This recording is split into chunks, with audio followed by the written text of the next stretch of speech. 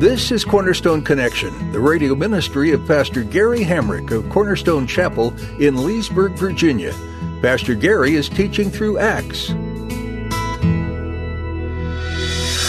love is calling, listen, truth opens up your eyes. Mercy is waiting for you with every sunrise. God was trying to teach them two important things. One was hygiene. There were actually some animals that were just not healthy for you to eat. We've kind of understood more about things like trichinosis for undercooked pork and all those kind of things. So some of it was a hygienic, helpful thing for us to not get sick.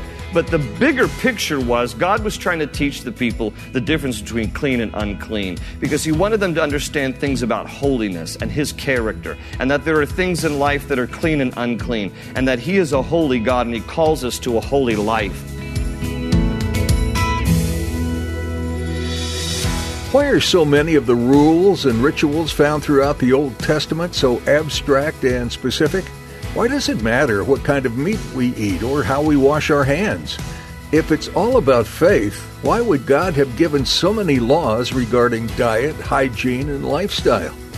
As Pastor Gary will explain in today's message, these laws were focused on protecting and providing for his beloved creation, and they were designed to highlight our desperate need for God's grace and intervention. At the close of Pastor Gary's message today, I'll be sharing with you how you can get a copy of today's broadcast of Cornerstone Connection. Subscribe to the podcast or get in touch with us. But for now, let's join Pastor Gary in the book of Acts chapter 10 with today's edition of Cornerstone Connection. Keep reading with me. It says, one day at about 3 p.m, he had a vision.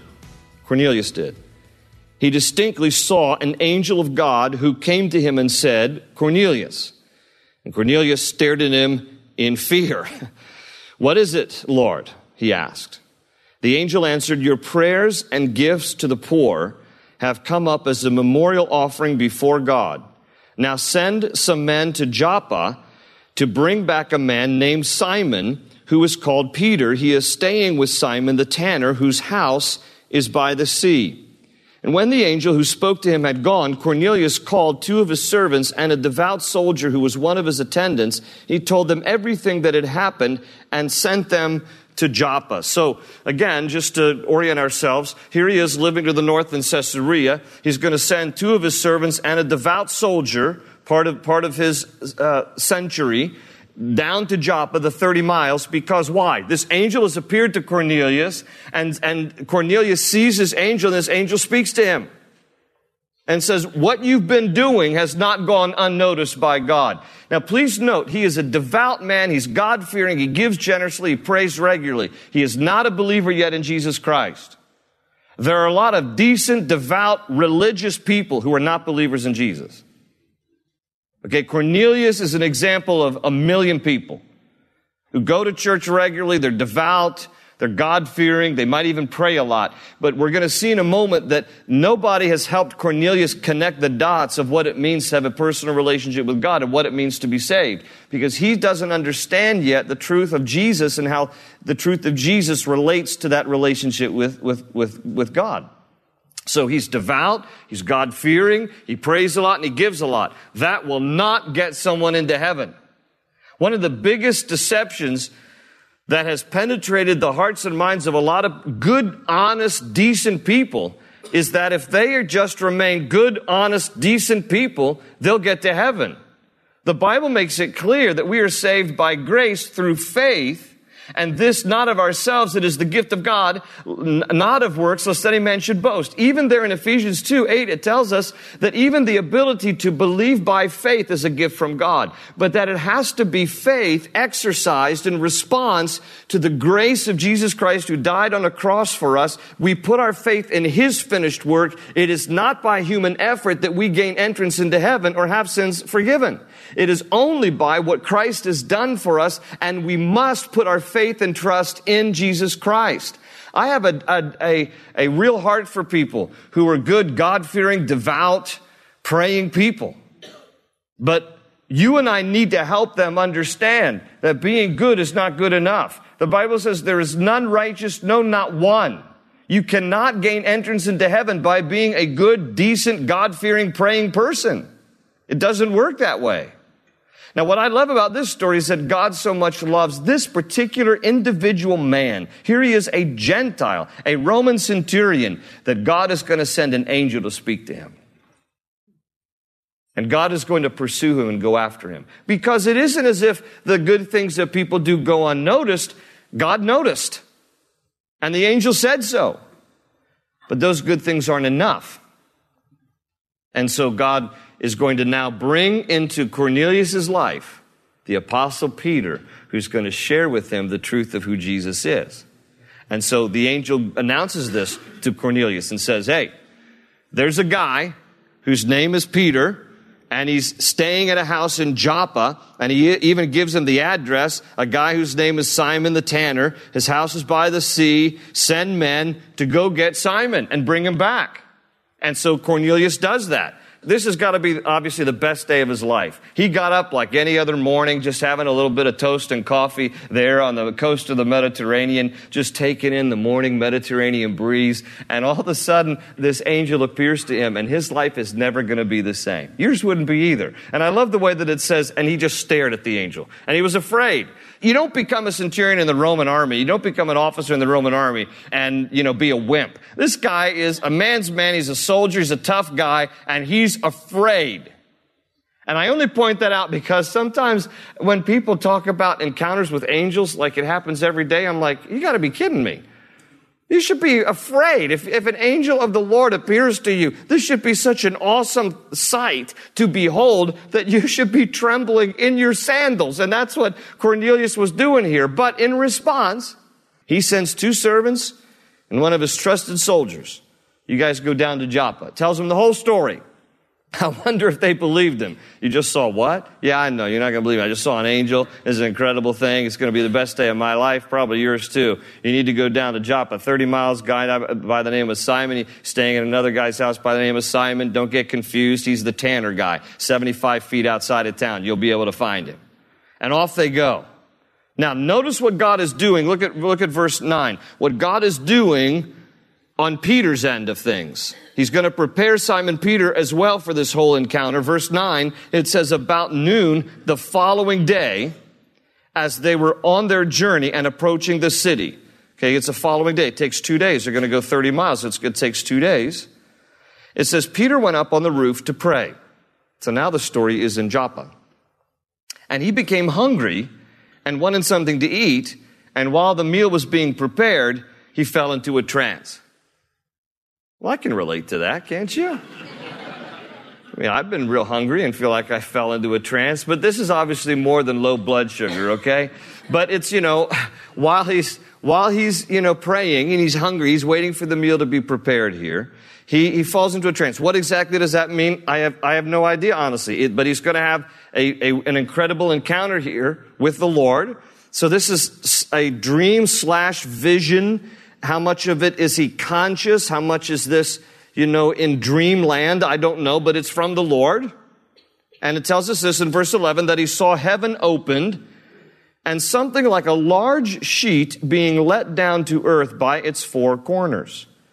It contained all kinds of 4-footed animals, as well as reptiles of the earth and birds of the air. And then a voice told him, get up, Peter, kill and eat. Surely not, Lord, Peter replied. I have never eaten anything impure or unclean. Now, remember, look, folks, this is the guy who said to Jesus, I will never disown you. I will never deny you. So I'm not sure if never really means never. I wonder if he has snuck a pork rib. I don't know. Maybe not. Maybe he's had pulled pork barbecue sandwich. Maybe not. But he says never. Now, what I like about this and what I find a little humorous and somewhat hypocritical, all right? These people who pride themselves in stuff they've never done, but yet they've done other stuff that is even more terrible, It's like, somebody's like, I've never let alcohol touch my lips. Yeah, but you've slept around all your life. Do you know what I'm saying? It's like, is that a little inconsistent? And people begin to, I've never done this, I've never done that. Yeah, but you did this. So, why are you going around saying what you haven't done? Because you're just as guilty as the rest of us. So, hold your tongue. But this is where Peter's this kind of guy, he just makes bold promises and doesn't always deliver. Maybe this is true. I don't know, but at least here's the hypocrisy. He's like, I've never eaten anything impure or unclean. But check it out. Where is he? Yeah, he's at a house of a guy who deals with dead animals. So he's like, I've never had anything unclean. But by the way, I'm staying at a house of a guy who's unclean. So this is Peter for you, all right? And what is the deal here? The deal is that in this vision come all these kind of animals, 4-footed animals as well as reptiles of the earth, birds of the air. It isn't descriptive, but it is in Peter's response, because when he takes pride in saying, because the Lord says to him, you see this that's being brought down to you from this sheet, all right? Get up and eat. And he goes, I've never eaten anything unclean, which tells us that the animals within the sheet are unclean animals, because Peter's offended in this vision that he's being asked to eat something that is not kosher. Now remember, he's a Jew and he wants to abide by the letter of the law. And the letter of the law is that there were some foods that were unclean. And I'm just going to read to you out of Deuteronomy 14. We don't know exactly what the list of the animals were, but I'm going to give you an idea of what was clean and unclean according to the Old Testament law. This is Deuteronomy 14. Just listen to it. Verse 3. Do not eat any detestable thing. These are the animals you may eat: the ox, the sheep, the goat, the deer, the gazelle, the roe deer, the wild goat, the ibex, the antelope, and the mountain sheep. You may eat any animal that has a split hoof divided in two and that chews the cud. Had to be both. However, of those that chew the cud, that have a split hoof completely divided, you may not eat the camel.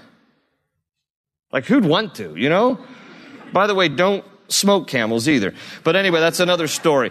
Don't eat the camel, the rabbit, or the coney. Although they chew the cud, they do not have a split hoof. They are ceremonially unclean for you. The pig is also unclean. Although it has a split hoof, it does not chew the cud. You are not to eat their meat or touch their carcasses. Of all the creatures living in the water, you may eat any that has fins and scales. But anything that does not have fins and scales, you may not eat, for it is unclean. Crab, shrimp. Hold on. Don't get depressed. I got good news coming. Hold on. Verse 11, you may eat any clean bird, but these you may not eat. So maybe some of these were in the sheet, in addition to the camel and the rabbit. So these you may not eat: the eagle, the vulture, the black vulture, the red kite, the black kite. Mainly because there's sticks and strings with that. But any kind of falcon. Come on, it's midweek. I'm just trying to lighten up the mood. Any kind of raven. Listen up, Baltimore. Any kind of raven, all unclean. The horned owl, the screech owl, the gull. Any kind of hawk, the little owl, the great owl, the white owl, the desert owl, the osprey, the cormorant, the stork, and any kind of heron, the hoopoe, and the bat. All flying insects that swarm are unclean to you. Do not eat them, but any winged creature that is clean you may eat. Check this out. Do not eat anything you find already dead. Did we need to be told that? What a sight to see somebody chewing on some roadkill. That would be horrible. You may give it to an alien living in any of your towns, and he may eat it. I got some roadkill for you. Pull up a chair. Or we're not going to have any, but it's for you.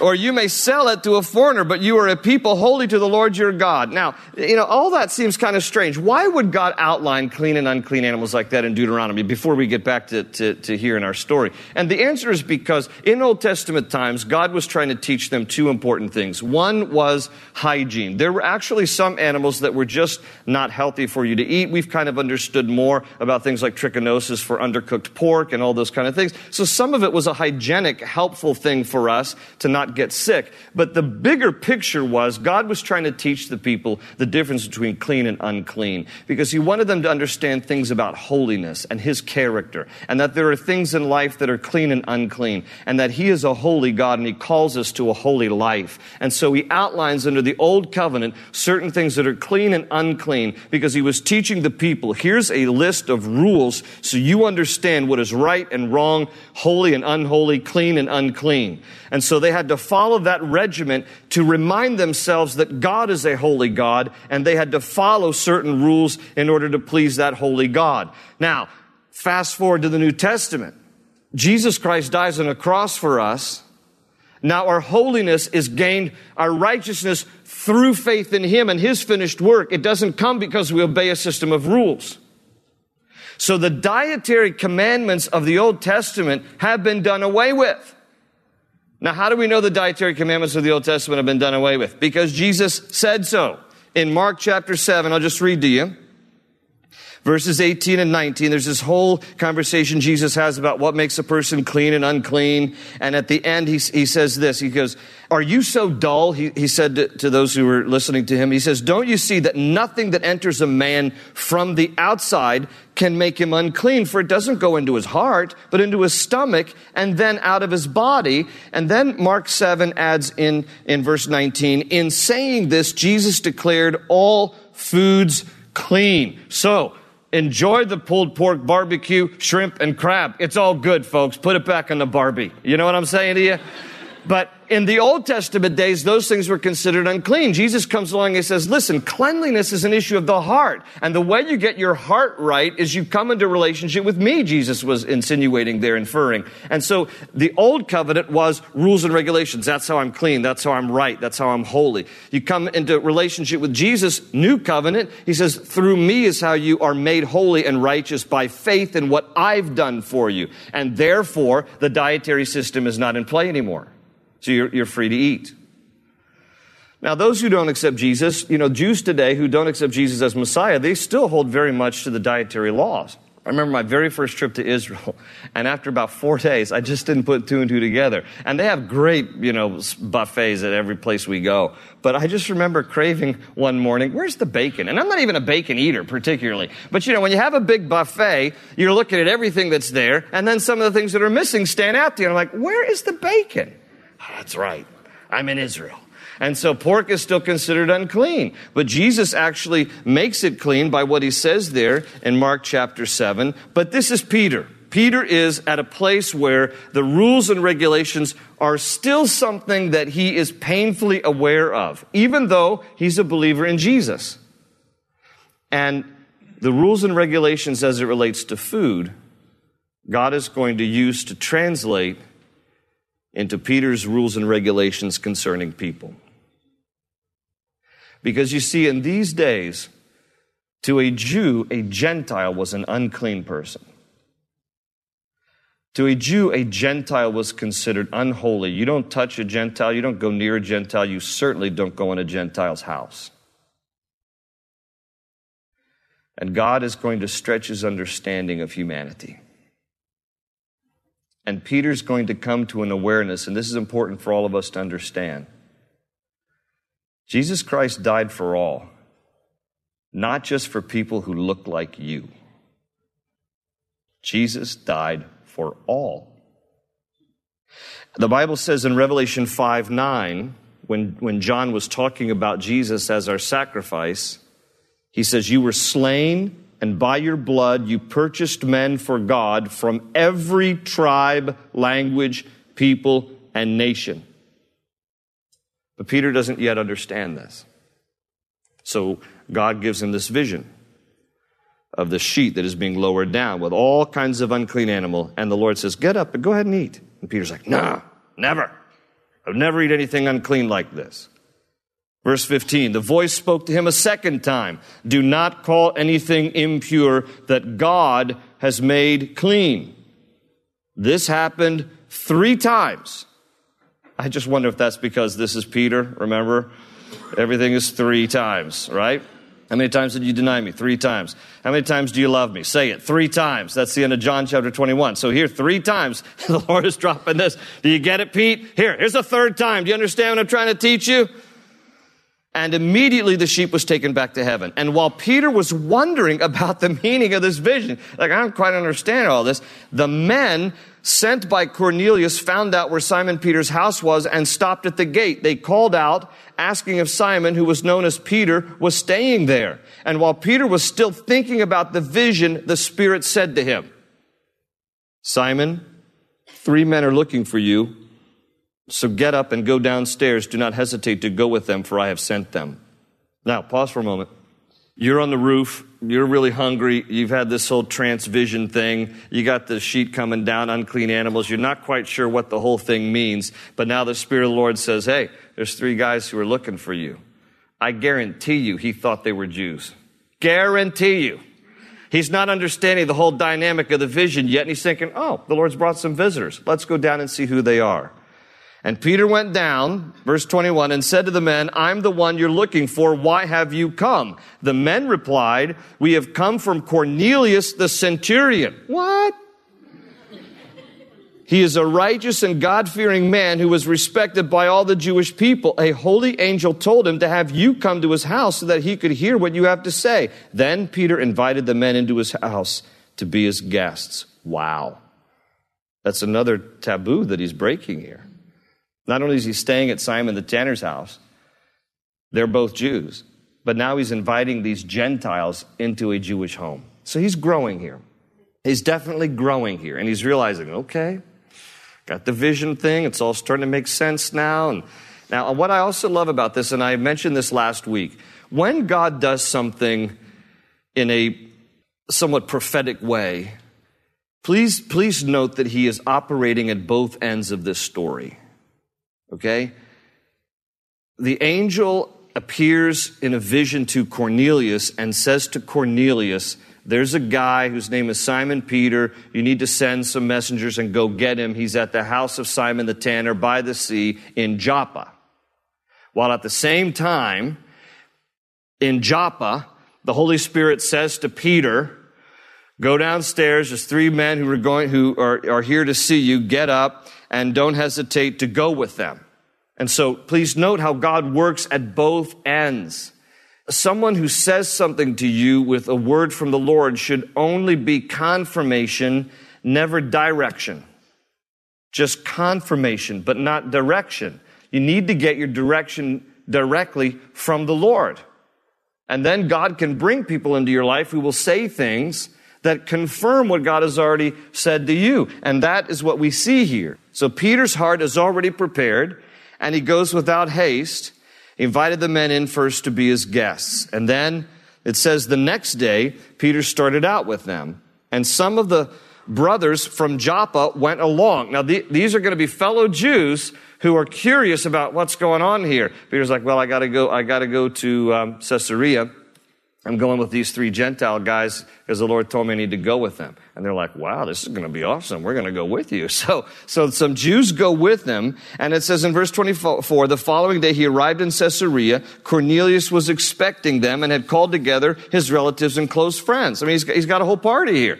He sent out invite invitations here. All these friends here, they've come to his house. And as Peter entered the house, Cornelius met him and fell at his feet in reverence, but Peter made him get up. Stand up, he said, I am only a man myself. Now, by the way, this is another taboo because he's going into the home of a Gentile. Open ocean, jump in and you'll find the cornerstone's your connection. Run towards your new life. The book of Acts is awe-inspiring as you see the Christian church take off. You see these frightened disciples who had scattered, rallied together, and then spread out beyond their borders. It takes great faith to do what these believers did, just like it takes great faith to spread the word today. How are you engaging with this series so far? Do you have any questions or concerns? If so, feel free to email us at prayer@cornerstonechapel.net. That's prayer@cornerstonechapel.net. We'd be happy to hear your prayer requests too. Are you living in or visiting the Leesburg, Virginia area?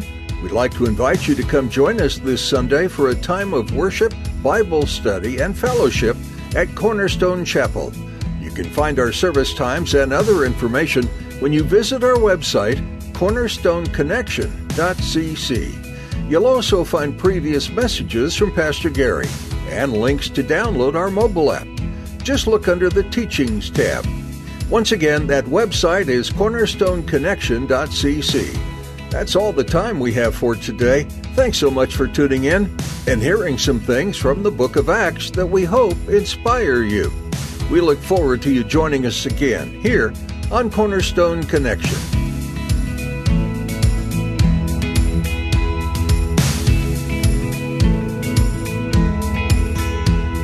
They say you're a wandering soul, that you've got no place to go, but still you know